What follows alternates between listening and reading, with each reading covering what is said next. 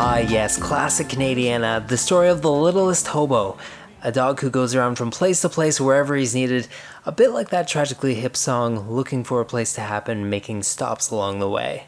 On this week's show, we unfortunately do not have the littlest hobo. However, we do sit down and chat with two folks who have been known to travel around in pursuit of great training grounds and fast times.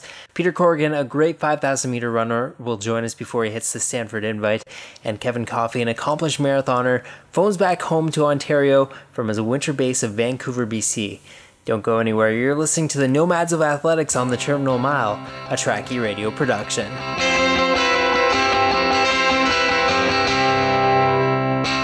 Peter Corrigan is one of those guys in athletics who may not be a household name just yet, but you know that won't be the case for very long. With PBs of 3:40, 15 in the 1500, and 13:44 in the 5, a time he got last year, he definitely will be one to watch this spring. Peter has also called a whole bunch of places home, raised in Alberta, some university time spent in Nova Scotia, training in BC and Ontario at different times, and even basing himself in Flagstaff at different times. Welcome to the show, Peter. Yeah, thanks for having me. So, since the title of the show is Nomads in Athletics, I have to ask as my first question, where are you right now? Right now, I am sitting in the Coronet Hotel in Palo Alto, California. And what the heck brings you there? The Stanford Invite. So I'm opening up, well, that's not true. I opened up about a week ago my outdoor season with the 1500 just in Tempe, Arizona, just south of Scottsdale, where I've been based. But this is my first 5K of the year, so just getting ready to throw down a 5K on Friday night. Now, you just arrived there. Perhaps you should explain where you were just before this. Sure. Yeah. Well, nomad is a good term. I have been in Scottsdale, Arizona since January. I left Victoria, British Columbia on January 1st and started my pilgrimage down to Scottsdale, and yeah, I've been based there since January, just training hard in the sun. And then, obviously with that too, been trips out to Seattle for some indoor races and that sort of thing. So lots of traveling and not really having a home. So you mentioned you're there for Stanford, and I kind of want to briefly touch on this because I was talking with a former training partner of yours last year, Matt Hughes, and he predicted that you were just a breakthrough race away from posting up some really incredible times. Where do you think that you stand right now in regards to the 5,000? Yeah, that's really flattering to hear, especially from someone like Hughes, who is such a talented runner and run pretty fast in the 5K, even though it's not his main event. And I have to agree. Like, I focused on the 5K or the 1500 for so long, always kind of knowing that it wasn't my, strongest event, but kind of wishing that it were. But then starting last year, I was like, okay, I got to face reality here and start running where I think I truly believe I can be really successful, and that's always been in the longer stuff. So 5K seemed like the natural progression, and yeah, it's a big jump, right? 1,500 meters to 5,000 meters is a big learning curve. It's not just, it's not 800 to 15 or something like that. It's quite a big jump and just a totally different system that you're tapping into and a totally different pain. So all last year was just trying to get used to the 5K. And I don't think I ever figured out how best to run it for myself last year. My final race was in Nino, Belgium on August 1st. And that was one, I went into that, honestly, not even thinking that it was going to be very good.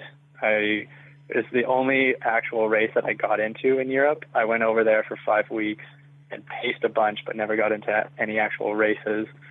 And by the time I got there, Wynn was like, you just kind of seem burned out. Like, if you don't think you're going to run well or you're not into it, just don't. And I was like, I'm not coming to Europe to not actually do a race. So I towed the line, and it ended up being my personal best at 13:44.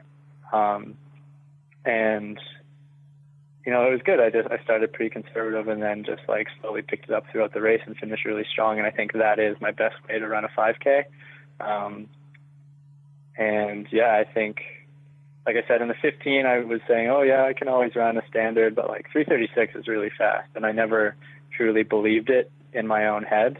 But when I say like, I believe I can run 13:25 Olympic standard, like I actually believe that's within my wheelhouse to actually do. So it's a pretty exciting place to be. And yeah, I think like Matt said last year, I just need to get in that one race where everything clicks and it goes fast, you know, and I think it's doable. So as you've mentioned, you've been progressively moving up from the 800 to the 1500 and now the 5000. When Taylor Milne decided to move up from the 1500, he moved to the 3000 steeplechase. Obviously your coach, Win Gmitrowski, he knows how to coach that. Was that ever in consideration? Not particularly. I'm a pretty short guy. I'm only, I'm 5'9" when I first wake up on a good day kind of thing. So, I don't know, not really. I thought about it, but it's just such a technical event, like learning how to hurdle. I think that's something you have to start pretty early to be really efficient at. And I just think I kind of missed the chain on that. I don't know. Obviously, Milne's an exception to the rule because he obviously didn't start that till later on, and he's a great steeplechaser. So maybe that's not true, but yeah, it was never a thought. I honestly think I'd probably be better at like 10Ks, half marathons kind of thing because I'm very short and very light. So it might not be too long before I maybe make some debuts on the road, but right now I'm focusing on the track and focusing on the 15 or on the 5K, sorry, and hoping to see how low I can get the PB in that event. So how would you compare your volume both in the kind of the quantity as well as the quality as you moved up? Win's very much a quality over quantity coach. When I moved out to Toronto under the great guys there, the three coaches who were kind of heading a club that has since kind of dissolved, Athletics Toronto, Dave Reed, Eddie Raposo, and Hugh Cameron, they're much more quantity-based. I was running a lot more miles and I was running like 110 half marathons within 16-mile long runs and that sort of thing. We were, when it came to aerobic fitness, it was probably the fittest I've ever been being out there, but that sacrificed a bit of my kind of speed, which is already a weakness of mine. My natural speed isn't very high. So I think that's why Win is a really great fit for me, is that the endurance bit is really natural for me and I can build that pretty easily. But with Win's training, focusing more on quality, it keeps the speed in my legs rather than, pounding out miles and kind of getting a little bit slower. So, it's definitely, I run anywhere from, a low week, like into a race will be 65 to 70 miles up to, I'll throw in a 100-mile week every now and then, depending on the time of year and how the training's going and that sort of thing. This year was lower because I raced more indoors, whereas last year I didn't race, so I was running higher mileage through the fall and winter. So kind of staying on top of that, with Win, your coach, he's often regarded as one of the best in the country, guiding guys like yourself, Nate Brennan, formerly Matt Hughes. In your opinion, what makes him so attractive as a coach? Simple answer. He's an all-in-one. I don't know of any other coach who is a track coach, a strength coach, and like a renowned physiotherapist. So we're in a very special and unique situation where he comes up to the track in the morning, sees how we're running, can see our body, in motion, both on the track and in the weight room. And then he's also our main physiotherapist, our main, guy who gets us on the table and treats us. So he can directly take how we're moving on the track to how our body feels on the table and, adjust workouts accordingly, adjust how he treats us accordingly. I don't think there's anyone else in the world that does that. And I think it's a huge factor, and a huge benefit to have someone do everything all in one. So, as we've kind of touched on before, the 1500 for a while was your big event. Now there seems to be a bit of a revival with that distance in Canada right now. Who do you have for posting the fastest time this year, and just how low do you think it'll go? Do you think it'll touch, Sully's point, when he was at his peak? Yeah, I don't know. That's a tough question and a hot topic. Obviously, Charles Filbert-Thibodeau, or Chuck as he's known in the running world, he ran an amazing race last year in Monaco, 3:34. Nate I think it was just a couple days later, running 3:35 in Houston, Belgium. But then you never know, like like you said, there's a huge revival. There's guys like Thomas Riva, who's super talented and can pop out anything. Jeremy Ray running 3:36 at the end of the year last year. There's guys like Proudfoot that you never know what he's going to do. Like, he could run a really good 5K, or he could be focusing on the 15 and run something really good there too. If I'm going with history, I got to say it's going to be between Chuck and Nate. And honestly, I think maybe I'm a little bit biased because he's a teammate and a friend, but Nate's been around a long time and very, very consistent at running 3:35 pretty much every year or faster. So I'll say him, but it could be a flip of the coin between him and Chuck, I think. Okay, so you're sponsored by Running Room, which is a company that is sometimes vilified by those in the running community. In your opinion, why do they deserve a better reputation than perhaps what they have right now?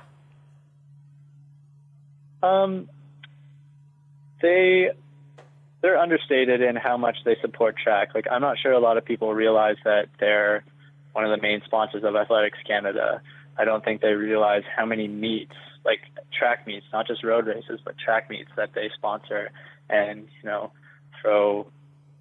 get behind and support. So, yeah, I don't know. It's tough. Like, they could maybe do, if they were a little bit more, I don't know what the word is, but if they advertise that more, that they were getting behind all this stuff and that sort of thing, maybe people in the track world would respect it a little bit more, I guess. But at the same time, I think it's cool that they do it without trying to get a whole bunch of recognition and, try and be, in the spotlight kind of thing. So, yeah, I don't know. And the reality is they're sponsoring a lot of track athletes now. Like, Jeff Harris is supported by Running Room now. Daniel Gorman, who I'm actually rooming with here down in Palo Alto, he just got on a couple of weeks ago. There's lots of guys and women that they support through Canada who are out there running on the tracks as well as the road. So, I just think they're modest and don't try and advertise as much as maybe they could to the track world. So finally, in a year like this, I don't think I have to tell you about the big meets that are coming up later this year. It's super important to be very strategic with what races you decide to jump in. What are the plans for the spring? So, starting obviously right now with the Stanford Invite here, and then I go up to Flagstaff for a month, and I'll fly back to Palo Alto and run at the Peyton Jordan, another 5K. And then I'll go back up to Victoria, train for a bit, race at the Hoka 11, whatever it's called now, Oxy, as everyone knows it, in LA. Back up to Vic, and then race in Portland. And then we're going to go to Calgary for about a week or so before Nationals, base ourselves there, get in some training, and then just take the short drive up to Edmonton before the trials and race there. And then who knows, Edmonton is just such a defining meet for everyone in Canada that the plans can change after that. But I have a position on the start line in the 3K at the Morton Games in Dublin, Ireland, that I'm looking into, and maybe I have to look at it and see if there's other European races around that would make it, more worthwhile going over for. So that's the tentative plan at this point. He is Peter Corrigan, and he is living that that nomadic athletic life right now. And hey, we wish you all the best of luck, with the spring and hopefully continuing throughout the summer as well. Awesome. Yeah, thanks so much. I appreciate it. You're listening to The Terminal Mile. You can find us on Twitter at The Terminal Mile. Kevin Coffey is probably one of the best kept secrets in Canadian marathoning, posting a solid PB of 2:21:40. This winter, Kevin decided to make the move from his home in Kingston across the country to warmer temperatures and faster companions, and that's where we join him right now. Welcome to the show, Kevin. Hey, thank you very much for having me. So, as I mentioned in the Peter Corrigan interview, title of the show is Nomads in Athletics. And so I have to ask as my first question, where are you right now? Right now, I am in Vancouver. It's sunny. It's warm. We went through a tough, long winter of clouds and rain, but it looks like the sun is coming out. Now, you say that you're in Vancouver right now, but to really fit the bill of the show, where are you normally from?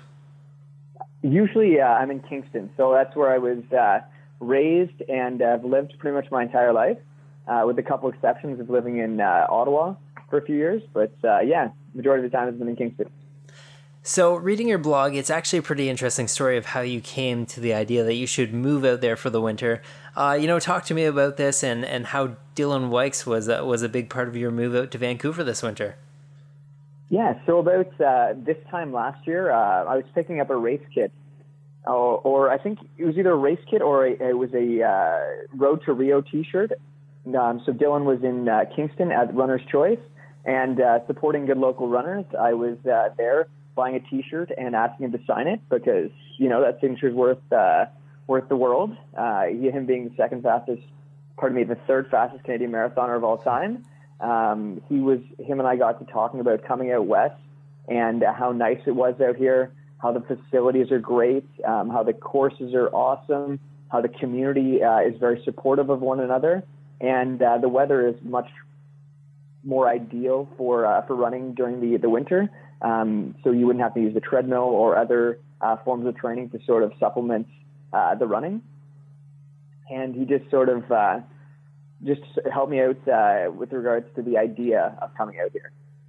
So I have to know, because there is definitely probably lots of both of these, what sort of preparations and sacrifices were made to move forward with this plan? So a lot of preparation went into it. So I started off just like I didn't really have a spot to come out here. So I had to research things in terms of finding a place to stay, or because it's pretty hard to find individual lodging spots in Vancouver for a fee that can be afforded by most part-time workers and full-time athletes. So I had to really look around there and research how to best fund, or how to best use my money. And luckily I got into contact with Dylan, and he once again was asking me how serious I was about this move. And he asked me if he wanted to put some legwork in and to ask around the running community and see if there was anybody who was looking for a housemate. So originally I started off with talking to Natasha Woodcock, and so she showed interest in having a roommate. And then I actually started talking to Yves, and he was out here for a couple of months at the end of the year, and he was looking for a housemate. Things sort of didn't pan out with Yves, so I continued talking to Natasha, and the facility or the house came open. So Natasha Wodak, for those at home who don't know, is Canada's fastest woman over the 10,000 meter distance. What was it like living with her, and did you guys kind of keep similar schedules, or what was the deal there? Great question. It's great living with her because she's a like-minded athlete who's very driven and likes to keep a balanced lifestyle. She's never too committed, she's very committed to running, but she also knows how to let her hair down and not always just focus on the sport itself. So it's not like every conversation we have has to be about running. You know, we can hear about other facets of the life. And in terms of our lifestyles, she had a pretty interesting winter where she had to go through her own sort of recovery processes. So we were on a much different schedule in terms of our training. So I was out running a bit more than she was allowed to, but she was probably logging more hours than I was, to be honest with you. So BC has a great bunch of road races, this time of year that, in my opinion, are rivaled by really no one in this country. You know, what do you think Ontario or maybe some other provinces have to do to, get something similar going on? I'd say they'd have to get the provincial funding, because I think that Ontario has a great idea of it, but it's got to be spread out a little bit more, other than say cities like Guelph or Ottawa, depending on where you are in terms of track, or Toronto. Some of the smaller cities would be great if they had some a little more provincial funding to help sort of develop programs. I think that would go a long way, because it seems as though the BC Athletics is very helpful for different clubs and events, and they put on great races, and they have funding, and they just allow their athletes to work at a higher level. So the town that you're from, Kingston, is a running town with its own merits. We definitely can't discount that. What is the running community like there? In Kingston? Mm-hmm. It's good. It's really good. It's the physical. It's a great group. I would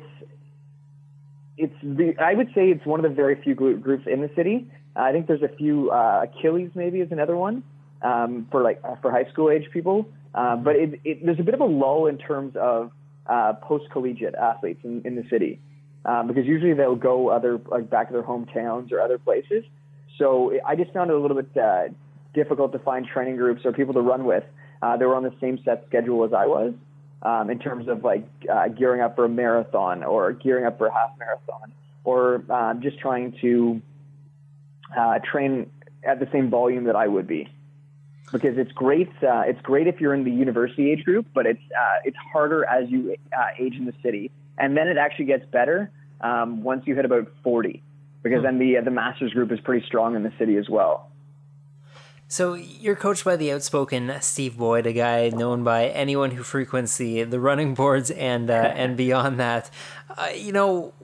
Why do you think that yourself and himself make such a good fit? I think he's a very focused person. So Steve is great at keeping athletes interested in the sport. He never really gives up on his athletes, which is great.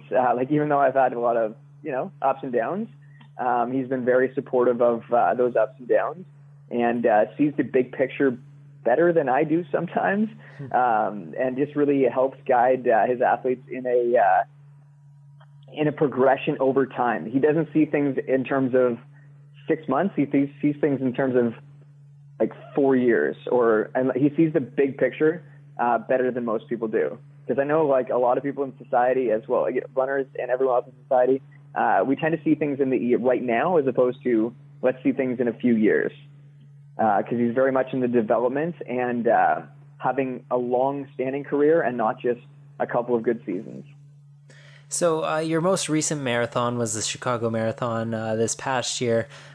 Talk to me about what happened there, because it was kind of a time that didn't really fit in with your overall progression. What worked and what went wrong with that race? So it all sort of went off the rails early on in the build. I was having some problems with my Achilles and my tib post. I would say right around late July, early August. A couple of weeks before I ran the Flint 10 mile, I had to take a few weeks, or I think it was 7 days off of running, because the strain was too much in my calf that I couldn't have any sort of flexion with it. So it just didn't really ever get better. And as the miles started increasing, I thought I could grind through it a little bit more than I could, so I was just expending a lot of energy through other muscle groups to try and supplement the injured area of my calf. So it just didn't work out as a whole.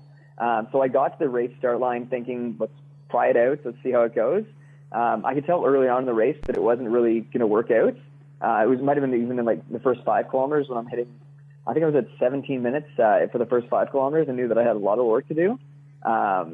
And after about 10 kilometers, I pretty much mailed it in and decided, let's just finish the race. And so I finished the last half. I think the Jack Daniels E-Pace. I think I did it at 4:05 per kilometer for the last 21. Mm-hmm. Really took it easy. Yeah. You know, I kind of breaking away from that last question. It seems that the current trend in the sport, specifically in marathoning, is to spend as much time on the track as you can before moving to the roads and taking on the marathon. What made you look to the marathon, sooner than most people? It was a great race at Around the Bay in 2013. I was able to hold a steady pace of, I think it was 3:17 or 3:18 per kilometer through the 30K. And I think I placed either 6th or 7th that year. And I just thought, why not try going for a longer race like a marathon? And I think I debuted, quote unquote, at like 2:26-ish. Okay. So I was like, let's just keep this thing going, because like training had indicated that I maybe could have gone a little bit better if I had a little bit more smarts about it. But yeah, that's why I made the progression the way that I did. But I think that the steady progression from the 5,000 to the 10,000 to the half to maybe the 30K and then up to the marathon is probably a better way to develop the systems for most people. So I do have to ask, the marathon is a race that's so full of legendary runners, like Shorter, Drayton, Rogers. There's so many names there. What runners do you draw inspiration from, and any standout races that, perhaps you'll watch on YouTube for motivation or whatever before you do a workout? Absolutely. So yeah, I actually have a big poster of Bill Rogers in my dining room back home. It's him winning the 1975 Boston Marathon. And it's, I think Bill Rogers is definitely an idolized, or he's one of the people that I've always looked up to in terms of marathoning. I also, Ryan Hall actually I was always a big fan of his when he was in his peak, because he sort of was just doing everything that people didn't think could happen for, North Americans. Dylan Wykes is another inspiration for me. Him being from the same town and him taking on all the challenges that he has and made all the moves that he's made, and just made the progression over time and did it his way. It was a really cool career to watch. For sure. Of all the guys you run with in these marathons and stuff, outside of, I guess, what you would call the big four in Canadian marathoning right now, who do you think will fill those spots, as far as who will be the next Coulthard or the next Watson or the next Gillis or the next, or the next Dylan? Yeah, I think the Lord, Brennan Lord, has a pretty good shot of developing his career. He's ran some pretty outstanding races. Mm-hmm. Also Hoffbauer, once he makes the surge up to the full distance in a few years, that you'd mentioned that he was thinking about it. Who else? I think that if any of the Mohamed, if he ever wanted to go that far and move his distance up from the 10,000, he could really have a good shot at the distance. Cam Levins, those guys, if he ever wanted to move up, I think he'd have a really good shot at it as well. Because I'm sure that Cam came from a very high volume background, so I think he could probably get a marathon if he was really after it. So after this big winter in Vancouver, what races are next? What's the next big race, the next big target race for you? So the next races for the season are the Sun Run, which is in a couple of weeks. I've never done it before, but I guess it's the biggest road race in North America, maybe the world. I guess there's like 30 to 50,000 runners just in the 10K. And then I'm doing the BMO half marathon here as well before flying back to Ontario, where I will focus in on the 10,000 the 10K in Ottawa, because it being a national finals, I'd like to place and do well there. And then I'm going to be sticking around the Kingston area and doing some of the local races there. So the Beat Beethoven, it's an 8K race. It's always pretty good. And the Redendale Ramble. So it's presented by the Physicult, and has the same organizer as the national cross-country meet with Clive Morgan. So it's very well measured, well organized, and it's at a great time of year, being June. So often people at the end of the track season, the beginning of a track season, or the end of the spring road racing season. It's a great time. I think it's the June 17th, the summer solstice. I know that I've already received my invitation for it, and I'm definitely heavily considering it. Yeah, it's fast. I'm telling you, the course is fast. So, finally, before I let you go, tons of musical references on your Twitter and on your Strava. What's in the earbuds these days? What was I listening to today? Actually, I was at the gym earlier, and I was really getting into what was it? The Strokes, actually. Okay. Some of the Strokes today. Which album? I was listening to a compilation of it, so it was. I couldn't tell you off the top of my head. I couldn't tell you the album off the top of my head. I think This Is It. Oh, okay. Yeah. Weird album art, but pretty good album, I think. Yeah, I liked. I think it was This Is It. I think. All right. Well, this was Athletes Talking About Music. Just kidding. Kevin Coffey. He's an accomplished marathoner, a nomad in athletics. Moved out to Vancouver for the winter. And thanks a lot for being on the show this week, Kevin. Well, thanks a lot for having me, and I hope that your training is continuing to go well, and that you've got your eyes set on a fast time this spring. Oh, thanks a lot, man. Well, that wraps up another edition of the Terminal Mile. Big thanks to our special guest this week, Kevin Coffey, as well as Peter Corrigan. Also, big thanks to Tracky for their ongoing support. Remember, if you want to get in touch with the show, all you have to do is find us on Twitter at the Terminal Mile. Also, you can find us on TuneIn, Tracky.ca, iTunes, and Stitcher. Thanks again for listening. This has been The Terminal Mile, a Tracky radio production.